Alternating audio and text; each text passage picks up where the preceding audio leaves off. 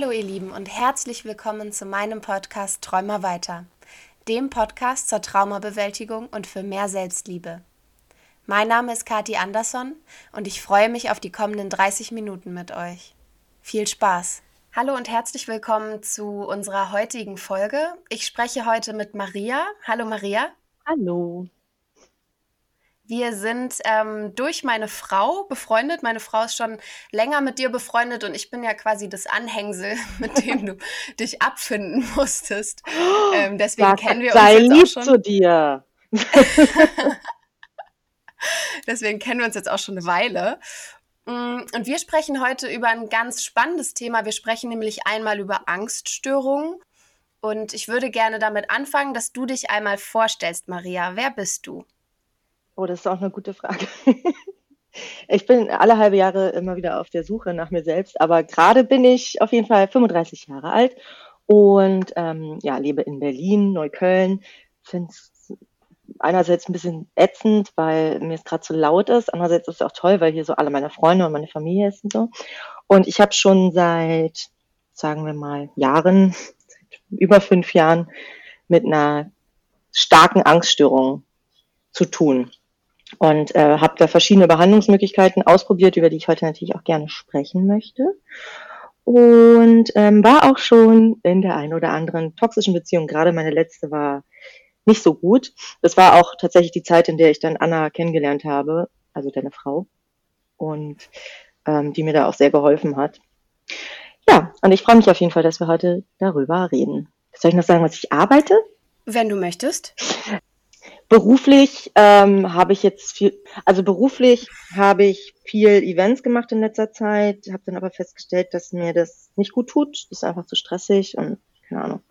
Und bin jetzt gerade dabei, mich so ein bisschen, auch dank Corona tatsächlich, ein bisschen neu zu orientieren. Ich mache viel mit Naturkosmetik, mache viel mit Slow Food jetzt und gönne mir einfach gerade auch die Zeit, diese Pause zu nehmen, was natürlich, wenn man tendenziell eine Angststörung hat, nicht so einfach ist. Ne? Aber ja, bis jetzt läuft es eigentlich ganz gut. Sehr gut. Und wenn du jetzt 5 schöne Dinge aus deinem Leben nennen müsstest, die dich quasi in schlechten Situationen wieder auf den Boden der Tatsachen zurückbringen können, was wären die? Auf jeden Fall mein Hund, Ruby. Ich habe einen kleinen, sehr niedlichen, geretteten Hund. Die ist von Anfang an mit meiner Angststörung vertraut und ist wirklich so, ohne dass wir es trainiert hätten, ist sie wirklich so, dass sie, wenn sie merkt, dass es mir schlecht geht, dass sie ankommt, ihren Kopf auflegt, einfach bei mir ist. Sie schläft dann auch direkt ein und schenkt mir Ruhe. Deswegen ist Ruby für mich auf jeden Fall einfach extrem wichtig. Fahrradfahren ist extrem wichtig, also einfach Bewegung, aber Bewegung, die jetzt nicht so mega ätzend ist, sondern einfach dieses in Bewegung sein, ja. 5 Dinge, warte mal, wir hatten Fahrradfahren.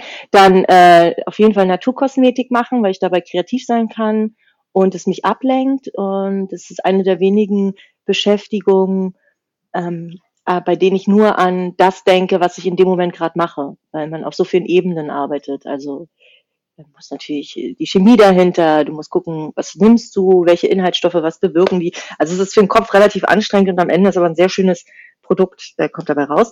Deswegen hilft mir das auch sehr viel. Also auf jeden Fall würde ich sagen, was finden, was einem wirklich Spaß macht und erfüllt. Und das waren 3. Natürlich meine Familie, meine Mama, meine Schwester und meine Oma. Und meine Freunde. Die sind auch ganz wichtig und ganz toll. Also ich wohne in einem sehr guten Haus, also es ist so ein klassisches Mehrparteienhaushalt. Und in dem Haus wohnen aber zufällig ganz viele Freunde von mir, weil halt nach und nach immer Wohnungen frei wurden und dann sind wir halt alle nach und nach so eingezogen in so einen großen Bienenstock. Und wir haben eine relativ offene Türpolitik. Also hier kommt wirklich ständig irgendjemand vorbei und sagt Hallo. Oder wenn man runtergeht, geht plötzlich eine Tür auf und dann steht da wirklich also eine sehr gute Freundin vor allem und sagt, hey, hier wollen wir zusammen rausgehen und so. Und das ist sehr, sehr schön. Auf jeden Ja, Fall. das ist wirklich schön. Das hatte ich in Wiesbaden, als ich dort studiert habe, so ähnlich. Da haben Freunde von uns über uns gewohnt. Und dadurch war das quasi eine WG über 2 Etagen, also 2 verschiedene Wohnungen, aber wir haben quasi zusammen gewohnt. Mhm. Und das war schön, weil man konnte einerseits seine Tür schließen und sagen, ich brauche jetzt Zeit für mich, aber andererseits hatte man immer Menschen um sich. Das hat mir auch sehr gefallen. Ja, und hier ist mittlerweile, ich glaube, so 4, 5 Wohnungen, die alle miteinander irgendwie verbandelt sind, Vorderhaus, Hinterhaus. Selbst die ureingesessenen Mieterinnen, die hier seit 40 Jahren wohnen oder so, mit denen sind wir mittlerweile auch alle dicke. Und man kümmert sich so umeinander. Und es ist eigentlich ehrlich gesagt wie so ein kleines Dorf. Und ich bin ja so ein Dorfkind und ich merke, mir tut es total gut, Ja, ja, das diese ist schön, dass Gemeinschaft. du das auch so für dich gefunden hast und das so nutzen kannst für deine positive Energie. Voll, So, ja. wir sprechen ja nun heute über Angststörungen. Du sprichst von dir selbst sehr öffentlich als angstgestört. Wie kam es dazu, dass du öffentlich darüber gesprochen hast? Also ich nehme immer das englische Wort Anxiety, weil Angststörung klingt halt immer so, Ja, ja, wie du es gerade gesagt hast, so gestört. Aber es ist einfach ein Teil, der gehört zu mir. Also ich habe es akzeptiert, das ist da. Es ist nicht nur bei mir so, ist bei vielen Leuten so und vor allem auch in meiner Familie verbreitet. Und das habe ich irgendwann gecheckt. Also zum Anfang denkt man ja immer so, oh mein Gott, was ist mit mir los? Ich bin mega gestört, was soll das? Ist man nicht. Man hat einfach einen körperlichen Zustand. Das ist wie, ja, es ist eher eine Krankheit. Also es ist keine Störung, es ist eine Krankheit. Es ist wie Rheuma oder es ist also wie so ein Schmerz, der einfach immer da ist. Aber es ist einfach ein Gefühl, was halt immer da ist. Das kann man, das ist mal stärker da und mal weniger stark. Aber man kann lernen, damit zu leben und man kann gewisse Strategien entwickeln. und wie äußert sich deine Angststörung? Die äußert sich bei mir so, dass ich plötzlich, also es fängt meistens an mit so einem, dass ich schon merke, so irgendwas stimmt nicht, dann fängt so ein Overthinking an, also so ein übermäßiges Gedankenkreisen. Und dann plötzlich merke ich, wie sich mein Körper verkrampft. Das ist auch gerne erst das eine und dann das andere oder mal erst das andere und dann das eine. Also ist jetzt nicht immer der gleiche Prozess. Bei mir ist es vor allem die linke Seite und die fängt halt an, sich stark zu verkrampfen. Dann denke ich immer, ich habe irgendwas. Also so eine Hypochondrie ist dann auf jeden Fall stark vorhanden. Und dann kriege ich diese typischen Pfötchenhände, nennt man das. Daran merke ich auch immer, dass es eine Panikattacke ist, die ich gerade habe, oder eine Angstattacke, dass ich jetzt nicht sofort umfallen werde und sterben werde, weil ich halt mittlerweile gelernt habe, die Zeichen zu lesen. Also man fängt dann gerne mal an, so die Hände so zu verkrampfen, wie so ein kleines Pfötchen, also so wie so ein kleines Fäustchen. Aber es ist halt wirklich Fäustchen, weil es vor allem so die oberen Finger so ein bisschen betrifft. Also die oberen Gelenkgeschichten. Und man kriegt einen spitzen Mund, weil man sich so anstrengt. Und das habe ich mittlerweile gelernt zu lesen. Zum Anfang dachte ich immer nur, oh mein Gott, ich kriege einen Herzinfarkt, ich sterbe. Mittlerweile weiß ich halt so, nee, ich habe eine Panikattacke. Und das ist der erste Schritt zum, okay, es wird wieder gut. Und die Angstattacken halten bei mir sehr, sehr lange, also gerne mal 2 Stunden. Und die waren früher sehr, sehr oft, vor allem nach Beendigung meiner super toxischen Beziehung. Aber auch schon davor. Also bei mir war der Auslöser, dass ein Freund von mir gestorben ist. Der ist einfach umgefallen und war tot. Und dann war bei mir plötzlich so, zack, okay, ja, das passiert dir jetzt auch. Dann fand ich es furchtbar egoistisch von mir, dass ich mich jetzt so fühle. Da muss ich mich doch eigentlich auf die Trauer konzentrieren. Aber ich glaube, das war bei mir einfach so ein Trauma, was da aufgekommen ist. Und mein Körper hat halt körperlich reagiert. Also ich war natürlich auch traurig, gar kein Ding. Aber ja, ich habe durch dieses Erlebnis, dass schon der zweite Freund auf diese Weise gestorben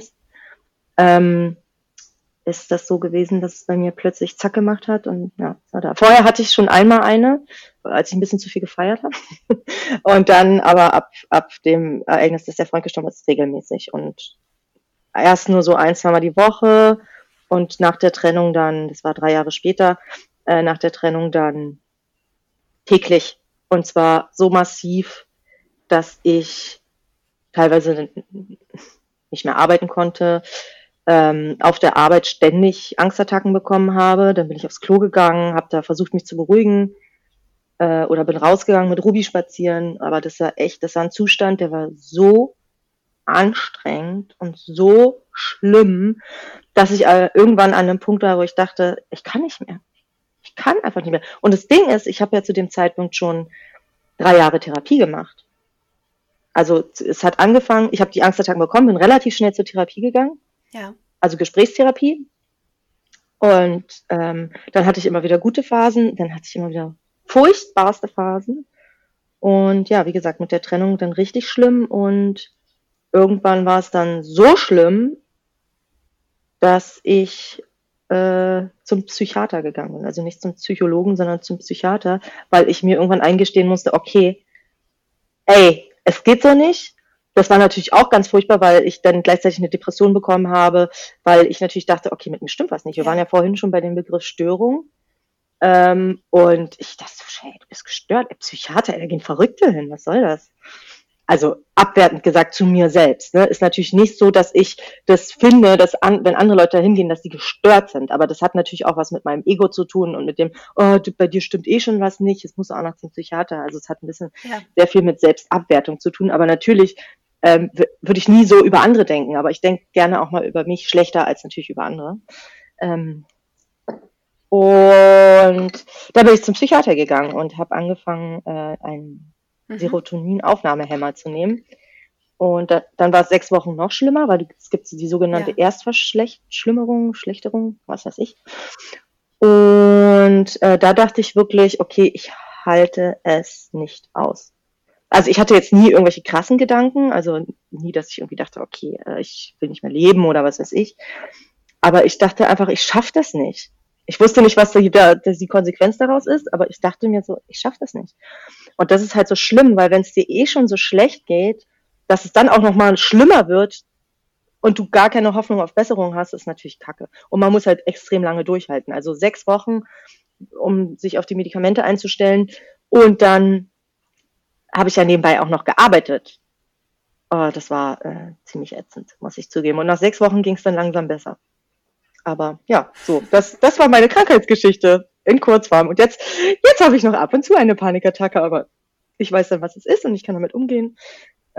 Und ich sehe regelmäßig meinen sehr netten Psychiater und habe meine Gesprächstherapie konnte ich beenden, weil ich selber jetzt Strategien gefunden habe. Das heißt, wie meisterst du jetzt schwierige Situationen? Also wenn du merkst, dass du dich versteifst, dass du eine Panikattacke bekommst, was machst du in dem Moment? Unterschiedlich. Also es kommt immer ein bisschen auf die Intensität an und wo ich gerade bin.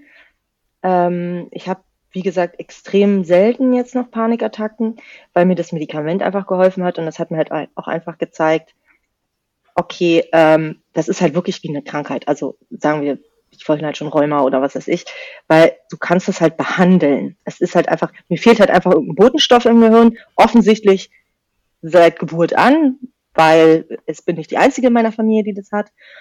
Und das kann man auch behandeln.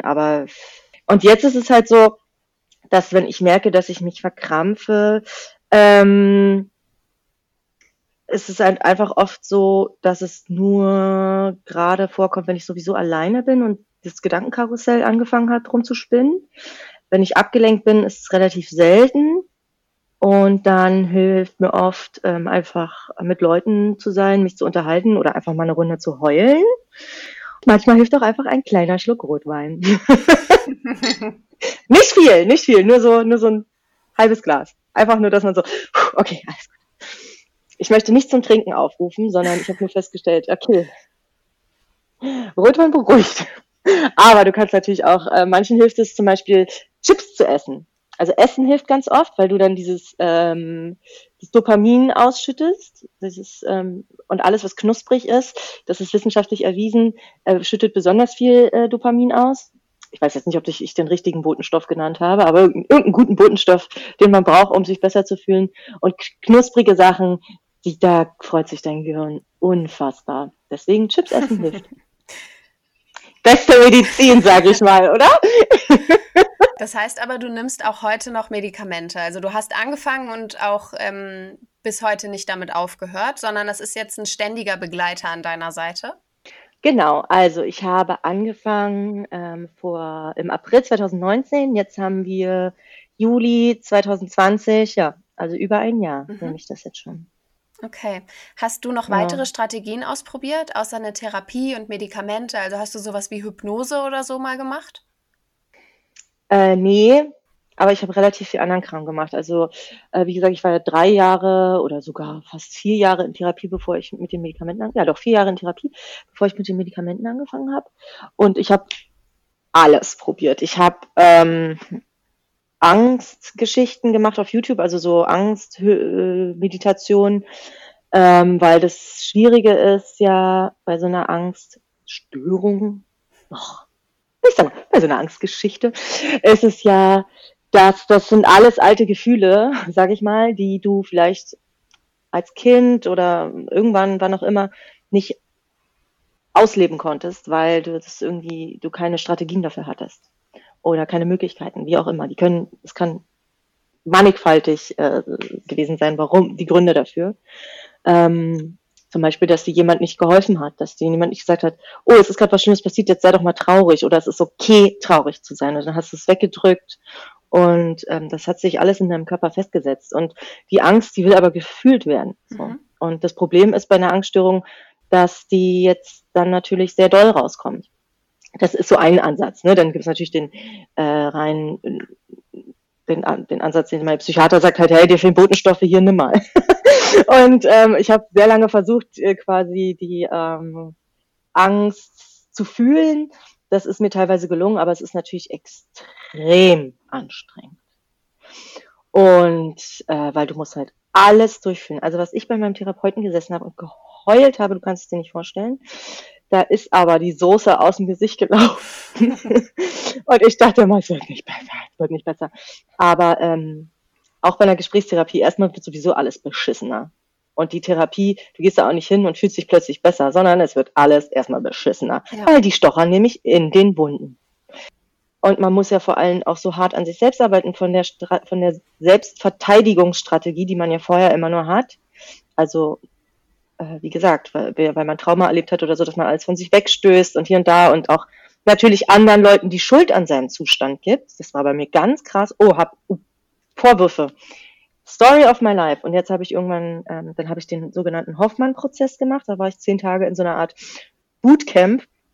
Und da habe ich gelernt, auch Trauma zu akzeptieren, zu überlegen, warum haben Leute mir bestimmte Dinge angetan oder warum habe ich das so empfunden, dass es mir angetan wurde.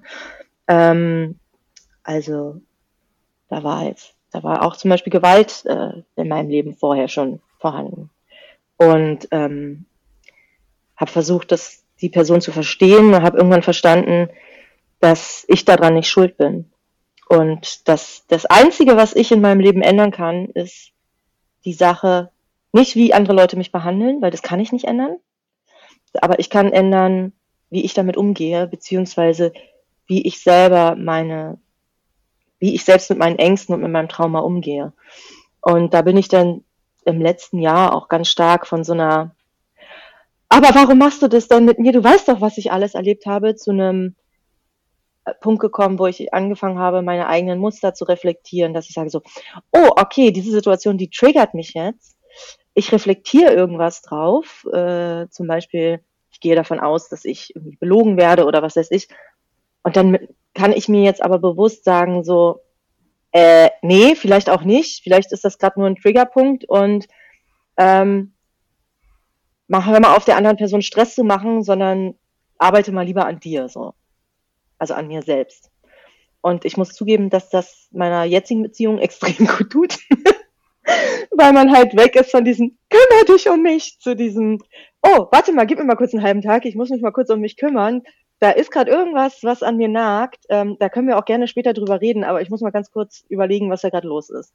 Und dann kann man danach drüber reden und dann kann ich sagen, ey, das ist so krass, ne? Aus dem und dem, was ich erlebt habe, hat das Verhalten von dir, das und das Muster bei mir ausgelöst. Boah, ging's mir da beschissen, aber ich wusste, es hat überhaupt nichts mit dir zu tun, sondern es hat nur was mit meinen Gefühlen, meiner Vergangenheit und meinen meinen Mustern halt zu tun. Und da hat mir der Hoffmann-Prozess extrem bei geholfen. Als ich da war, dachte ich, das ist der größte Scheiß, den es gibt. Wo bin ich hier gelandet? Ach du Kacke. Hatte da auch einige krasse Erlebnisse. Also man darf leider nicht so viel über den Hoffmann-Prozess sagen, sonst wirkt er nicht, weil man muss vor Ort überrascht werden. Hatte da einige Erlebnisse, wo ich auch einfach nur aus allen Wolken gefallen bin und nur noch geheult habe und gesagt habe, ich will hier weg, das ist alles so beschissen, bis ich dann irgendwann auch kapiert habe, so, ach so, das ist der Prozess, okay, gecheckt, okay, cool, danke. Das heißt aber, Selbstreflexion ist auch ein großes Thema bei dir. Also du kannst jetzt selber reflektieren, welche Situationen zu welcher Reaktion führen und kannst damit besser umgehen? Auf jeden Fall. Ich bin halt auch voll weg von dieser Vorwurfsschiene. Zum Beispiel, wenn ich mich von irgendjemandem ungerecht behandelt fühle oder so, was jetzt tatsächlich fast nie vorkommt, weil ich glaube, ich auch relativ empathisch bin, aber trotzdem, also ich sage immer so, solange jemand mich nicht anlügt, ist alles okay. Ich kann mit allem umgehen. Ich kann mit Wut umgehen, ich kann mit Traurigkeit umgehen, ich kann mit Glück umgehen, das ist alles okay. Also bei der anderen Person, aber mit Lügen kann ich nicht umgehen, aber ich kann natürlich jetzt meine eigene Reaktion viel besser kontrollieren, weil ich eben jetzt Möglichkeiten bekommen habe, also einfach Methoden bekommen habe, um das zu machen. Die sehen verschieden aus. Manchmal sind die einfach auf die Person zugehen, obwohl die dich vielleicht gerade wegstößt. Manchmal ist es so, selbst wegzugehen und zu sagen so, hey, lass uns mal in 5 Minuten wieder reden. Ich glaube, ich muss noch mal kurz drüber nachdenken. Also immer auf sich selbst beziehen, nie zu sagen, ey, du bist gerade so scheiße, was soll das, sondern erstmal zu sagen, hey, ich muss da mal kurz drüber nachdenken. Vielleicht fällt mir da eine Strategie ein und dann können wir noch mal in Ruhe drüber reden. Und das heißt nicht, dass ich nicht verletzt sein darf. Überhaupt nicht. Und das heißt auch nicht, dass andere Leute mich nicht verletzen können. Aber es ist einfach eine neue Art der Kommunikation. Ich bin auch manchmal wütend und dann heul ich und bin sauer und so weiter. Aber ich mache das nicht so sehr von anderen Menschen abhängig, beziehungsweise guck eher nach den Ursachen und dass man da vielleicht zusammen auch eine Lösung finden kann. Und wie gesagt, meine letzte Beziehung war sehr toxisch und jetzt bin ich in einer Beziehung, die sehr, sehr schön ist, aus diesen Gründen. Nun hast du ja bei Instagram deine Follower auch gefragt, ob sie weitere Fragen zum Thema Anxiety haben. Möchtest du die vielleicht mal vorlesen und auch direkt beantworten? Auf jeden Fall. Eine wichtige Frage, Anxiety und Arbeitsstelle. Ich hatte das ja auch und ich muss ganz ehrlich gestehen, ich habe da gemischte Gefühle zu. Also die Frage war, ob es okay ist, der Arbeitsstelle von seiner Angststörung zu erzählen. Mhm. Also ich sag mal so, eigentlich sollte das okay sein. Ich habe aber ein bisschen das Gefühl, dass natürlich, ich meine, wir leben in einer kapitalistischen Gesellschaft, das ist einfach mal so. Und sobald der Arbeitgeber Angst hat, dass irgendwie die Produktivität darunter leiden könnte, bei den meisten Arbeitgebern ist das so, bist du in der Position, die dich schwächt. Und deswegen, also du auch als Arbeitnehmer bist dann, oder Arbeitnehmerin, sorry, bist dann in der Position, die dich schwächt und die dich, wie gesagt, schwach aussehen lässt. Und das ist nicht cool. Kann natürlich jetzt sein, wenn man natürlich jetzt mit Freunden arbeitet in hier Tralla. Aber ganz ehrlich, ich würde es nicht mehr machen. Nee, mach's nicht. Mach's nicht, wenn du merkst, du hast irgendwie eine Angststörung, sag lieber, du brauchst mal kurz frische Luft, du musst mal kurz nachdenken, was auch immer, machst einen kleinen Spaziergang, das muss ja auch mal drin sein. Sag lieber, du hast Migräne oder was weiß ich, aber ich weiß, das ist furchtbar, das ist nicht das, was man möchte. Ne? Also natürlich möchte man, dass die ArbeitgeberInnen da irgendwie offen für sind und so, aber es ist einfach nicht so, weil du musst ja produktiv sein. Und wenn du dann eine unkontrollierbare Störung hast, ist das nicht gut. Nee, mach nicht. Ich denke, das kommt auch sehr auf den Arbeitsplatz drauf an. Ich habe mit Antonia von dem Buch Angstphase gesprochen vor ein paar Tagen. Und die hat zum Beispiel, also die ist freiberuflich, ne, freiberufliche Journalistin, und hat dann in der Redaktion das angesprochen und hat gesagt, ihr hat es total geholfen, weil die anderen Mitglieder der Redaktion oder ihre ArbeitskollegInnen dadurch einfach mehr Verständnis hatten und sie nicht immer sagen musste, einmal die Woche, dass sie Magen-Darm hat und sich deswegen übergeben muss, sondern dass sie eben Angst hat. Ich denke, das kommt sehr auf die MitarbeiterInnen und den Job und das Verhältnis und auch wo man lebt wahrscheinlich drauf an. Ich denke aber, dass es, genau wie du sagst, sehr wichtig ist, da vorsichtig zu sein. Auf Also man jeden kann Fall. nicht von jedem Chef erwarten, dass er das Verständnis hat Nee, und dass er oder sie damit umgehen kann und dich gleichwertig quasi behandelt. eben. Und bei mir war das nicht so. Obwohl die eine Person tatsächlich sogar selbst eine Vorgeschichte hatte, aber da gab es wenig Verständnis. Und ich würde mich vielleicht echt vorsichtig rantasten Ja. und wirklich schauen, wie es ist, wie das Unternehmen ist, was es für ein Unternehmen ist. Ja, aber ich wäre auf jeden Fall vorsichtig. Also ich sage jetzt niemand muss davor Angst haben, dass es rauskommt. Das sage ich nicht.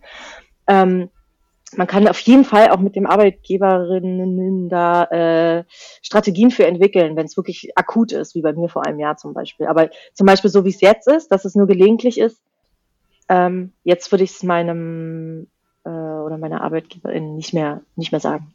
Weil jetzt ist es für mich 1-2 Mal im Monat und da kann ich selber ganz gut mit umgehen. Klar, als ich das vor einem Jahr noch oder vor 1,5 Jahren noch jeden Tag hatte, die haben es ja auch irgendwann mitbekommen. So. Aber da, wenn du es jeden Tag hast, Ja. würde ich schon auch fast eher sagen, dass man sich im Bereich der Arbeitsunfähigkeit befindet, weißt du? So, wenn man, klar, einmal die Woche und so, dann ist es vielleicht eine ganz gute Strategie, einfach der Arbeitgeberin davon zu erzählen. Aber ja, wie gesagt, das hast du ganz gut gesagt, man muss nicht immer erwarten, dass man dafür auch Verständnis, also dass man da Verständnis für bekommt. Was kann man als Außenstehender tun? Ja, Tools sind wichtig ist, dass man dem Körper neue Reize zufügt, weil er ist ja in dem Moment überreizt und man konzentriert sich meist auf irgendeine bestimmte Sache. Entweder sind es die Gedanken, entweder ist es eine körperliche Geschichte, Herzrasen, was auch immer. Dann konzentriert man sich darauf, kriegt Angst, dass jetzt irgendwas Körperliches passiert. Deswegen ist es ganz wichtig, dem Körper neue Reize zu geben, und zwar sowohl visuelle Reize als auch körperliche Reize, also in Form von Bewegung. Mir hilft spazieren gehen. Mir hilft Freunde besuchen, auch wenn man sich in dem Moment nicht so fühlt. Und Essen, wie gesagt, hilft tatsächlich auch. Oder was trinken oder was weiß ich. Also einfach dem Körper neue Reize geben, in welcher Form auch immer. So. Und wie ist das für Außenstehende? Was können die tun? Ja, genau. Also same. Man neigt ja dann dazu, sich einzumummeln. Wie gesagt, alles verkrampft sich, alles rollt sich ein, Gesicht wird spitz, Fäustchen werden spitz, alles wird krampfig. Gut ist auch da neue Reize. Also das kann in Form von einer Massage sein. Das kann in Form sein, dass man der Person sagt, hey, lass uns mal rausgehen. Wenn die betroffene Person natürlich nicht will, weil sie sich das gerade überhaupt nicht vorstellen kann, dann muss man halt was anderes finden. In Form von, wie gesagt, neue Reize, ätherische Öle versprühen, eine gute Stimmung machen, Hörspiel anmachen, einfach da sein, sagen, dass nichts passiert, Kopf streicheln, Kopf kraulen. Also einfach sowas. Und zeigen, dass man Verständnis hat und dann vielleicht in einem anderen Moment auch mit der Person drüber reden, wie man sich selbst dabei fühlt und auch fragen, hey, was wünschst du dir? Wie kann ich damit umgehen? Ist es okay, dass es für mich vielleicht auch ein bisschen viel ist? Können wir da vielleicht eine Strategie finden?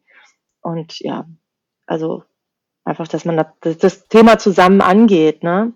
Also man muss ja nicht erst damit konfrontiert werden, und dann ist die andere Person total hilflos, weil das ist ja auch total überfordernd für die andere Person. Sondern man kann ja vorher zum Beispiel sagen, so, hey, guck mal, ich habe dieses Ding, da geht's mir irgendwie nicht so gut. Wenn es passiert, dann ist es am besten, dass wir das und das machen. Oder mir ist es unangenehm, ich möchte dann alleine sein. Dass man das vielleicht einfach vorher kommuniziert. Das hilft total, weil dann ist man nicht in so einer überfordernden Situation. Gibt es auch solche Geschichten wie, die andere Person kann losgehen, kann so einen Nervenberuhigungstee holen, kann Baldrian holen oder was weiß ich. Es gibt ja diverse Mittelchen, die haben erstmal so ein bisschen beruhigen, ne? So. Einfach so, dass man so ein bisschen verarztet wird. Das hilft auch oft, gerade wenn man so ein bisschen mit Hypochondrie zu tun hat. Hilft wunderbar. Ich hatte mal eine ganz schlimme Panikattacke und dann kam meine Schwester an und hat mir so Tabletten gegeben und meinte so, ja, das hatte ich noch da, das ist angstlösend. Und ich so, Sophia, ich habe voll geheult. Ich so, Sophia, das ist Womex, ich habe es ganz genau gesehen. Also es war halt irgendein anderes Medikament, aber sie hat mir das einfach gegeben, einfach um so auch so ein bisschen so ein Placebo Effekt da reinzugeben und hat tatsächlich geholfen. Ich war dann so, da musste ich halt total lachen, sie musste auch total lachen. Dann habe ich da gelegen, eingecrampft und heulend, aber musste halt voll lachen, weil sie dann halt so, ja, vielleicht. Und das hilft dann natürlich auch schon wieder, ne? Also du kannst halt auch irgendeinen Quatsch machen. Bisschen talken, ob und wie Ruby hilft. Ruby hilft total doll, weil sie ist erstens ein sehr süßer Hund und zweitens ein sehr lieber Hund. Und sie hilft mir auch vor allem auch ich habe auch so eine leichte Depression, die mich ab und zu ein bisschen umhaut. Immer nur so tageweise und dann ist sie wieder weg, aber sowas gibt's und das habe ich. Und Ruby hilft mir dann zum Beispiel auch, meinen Alltag zu bewältigen. Also ich weiß halt einfach so, ey, ich muss halt raus. Ich kann jetzt nicht den ganzen Tag im Bett liegen bleiben. Das ist keine Option. Ich muss jetzt raus. Und das hilft dann auch. Es hilft einfach. Das Problem ist dann, wenn ich nämlich denke, oh, mir geht's heute nicht so schlecht, hier, liebe Mitbewohnerin, geh du mal bitte, dann wird's schlimmer. Also dann dieses im Bett liegen bleiben, nicht gut. Aufstehen. Was natürlich in dem Moment mega ätzend ist. Oh, ist das scheiße. Aber auf lange Sicht hilft's dann. Es ist ein bisschen so wie Sport, weißt du. Erst meinst du so, es ist kacke, kein Bock. Und nach dem zweiten, dritten Mal merkst du so, oh, irgendwie fühle ich mich besser, komisch. Ja. Triggerpunkte, Früherkennungsskills. Naja, Triggerpunkte sind ja ganz oft auch das Verhalten von anderen, ne? Weil man dann an alte Traumata erinnert wird oder bei mir hat es ganz viel auch mit so einem Gefühl zu tun, dass mir Unrecht geschieht oder ich allein gelassen werde und so, was natürlich totaler Quatsch ist. Und das waren bei mir so die Triggerpunkte. Und bei mir war auch immer jede Form von körperlicher Veränderung. Also es juckt an irgendeiner Stelle. Oh, das wird ein schlimmer Ausschlag. Oh, ich sterbe. Oder also völlig irrational auch. Das bei mir ging es viel über diese körperliche Geschichte auch. Früherkennung kannst du vergessen. Gibt keine Früherkennung. Also gab es bei mir nicht. Mich hat es einfach umgehauen. Wo finde ich Emotional Support Extroverts? Ja, das ist ja ein bisschen das, was ich vorhin erzählt habe. Also es hilft total, wenn man vielleicht vor allem wenn man introvertiert ist. Ich kenne das auch. Ich habe da auch so jemanden in der Familie, die ist sehr introvertiert. Und ich schaffe es immer noch so ein bisschen, selbst meinen Hintern hochzukriegen, beziehungsweise auf Leute zuzugehen. Wenn du introvertiert bist, ist die Sache für dich doppelt schlimm, weil man nicht nach Hilfe fragen kann. Geht halt einfach nicht. Kannst du nicht. Deswegen ist es wichtig, dass man sich eventuell ein Netzwerk aufbaut an Menschen oder vielleicht sei es auch nur eine WhatsApp-Gruppe mit Freunden, in der man dann mal reinschreiben kann, so, heute ist wieder schlimm. Und dann entweder wissen die Leute dann, dass sie dich besuchen sollen oder sie schreiben einfach nur was oder sie schicken lustige Memes oder was weiß ich. Und weil der Umgang mit introvertierten Menschen ist halt so, die fragen nicht nach Hilfe, sondern man muss auf sie zugehen und muss sagen, möchtest du das und das? Ja. Dann sagen die sogar oft nein, meinen aber ja. Aber sie möchten natürlich nicht aufdringlich sein, denen ist es unangenehm, Hilfe in Anspruch nehmen zu müssen und so. Und wie gesagt, kenne mich da sehr gut aus, weil ich mit einer stark introvertierten Person in meinem engeren Familienkreis zu tun habe. Und oftmals ist es dann so, dass ich dann nicht nur ein Angebot mache, sondern 2, 3, 4, 5, 6 und dann irgendwann wird's angenommen. Die werden dann immer so ein bisschen abgeändert. Also von soll ich vorbeikommen zu irgendwann so soll ich dir einfach Essen bestellen und es kommt zu dir geliefert. Oh ja, das ist eine gute Idee. Also das ist so, man muss halt so verschiedene Sachen anbieten können. Und das ist wichtig, dass man da vielleicht mit Leuten auch drüber redet. Ist natürlich extrem schwierig als selbst introvertierte Person. Deswegen bitte ich alle extrovertierten Menschen, das jetzt zu hören. Und wenn man merkt, dass man mit introvertierten Menschen, die vielleicht auch ein bisschen traurig sind oder ängstlich sind, dass man aktiv auf die zugeht, weil die werden danach nicht fragen. Ja. Und das kann aber tatsächlich, so dramatisch das jetzt auch klingen mag, sowas kann Leben retten, ne? Weil wenn du als introvertierte Person introvertiert bist und dann dadurch resultierend auch noch einsam, das ist Kacke. Also du willst ja allein sein als introvertierte Person, aber du willst ja nicht einsam sein. Du brauchst ja deine Ruhe, aber brauchst natürlich trotzdem dein Caring-Netzwerk. Ne? Wie hast du gemerkt, dass es keine normale Angst ist? Ja, was ist denn normale Angst? Normale Angst hat ja immer einen bestimmten Grund. Ne? Also ich stehe ja nicht einfach so im Raum und habe plötzlich mega Angst. Es gibt ja immer einen Auslöser. Zum Beispiel, ich werde gekündigt oder ich verliere meinen Job, aus welchem Grund auch immer. Oh, Existenzängste. Ja, kann man verstehen. Krisen. Es gibt ganz normale Krisen, ne? Aus bestimmten Gründen. Oder wie gesagt, eine nahestehende Person geht's nicht so gut. Ich verliere meine Wohnung. Egal. Es gibt ja immer so Ängste, die haben Auslöser und die haben einen klaren Anfang, ein klares Ende. Ja. Das Problem ist gelöst, die Angst ist weg.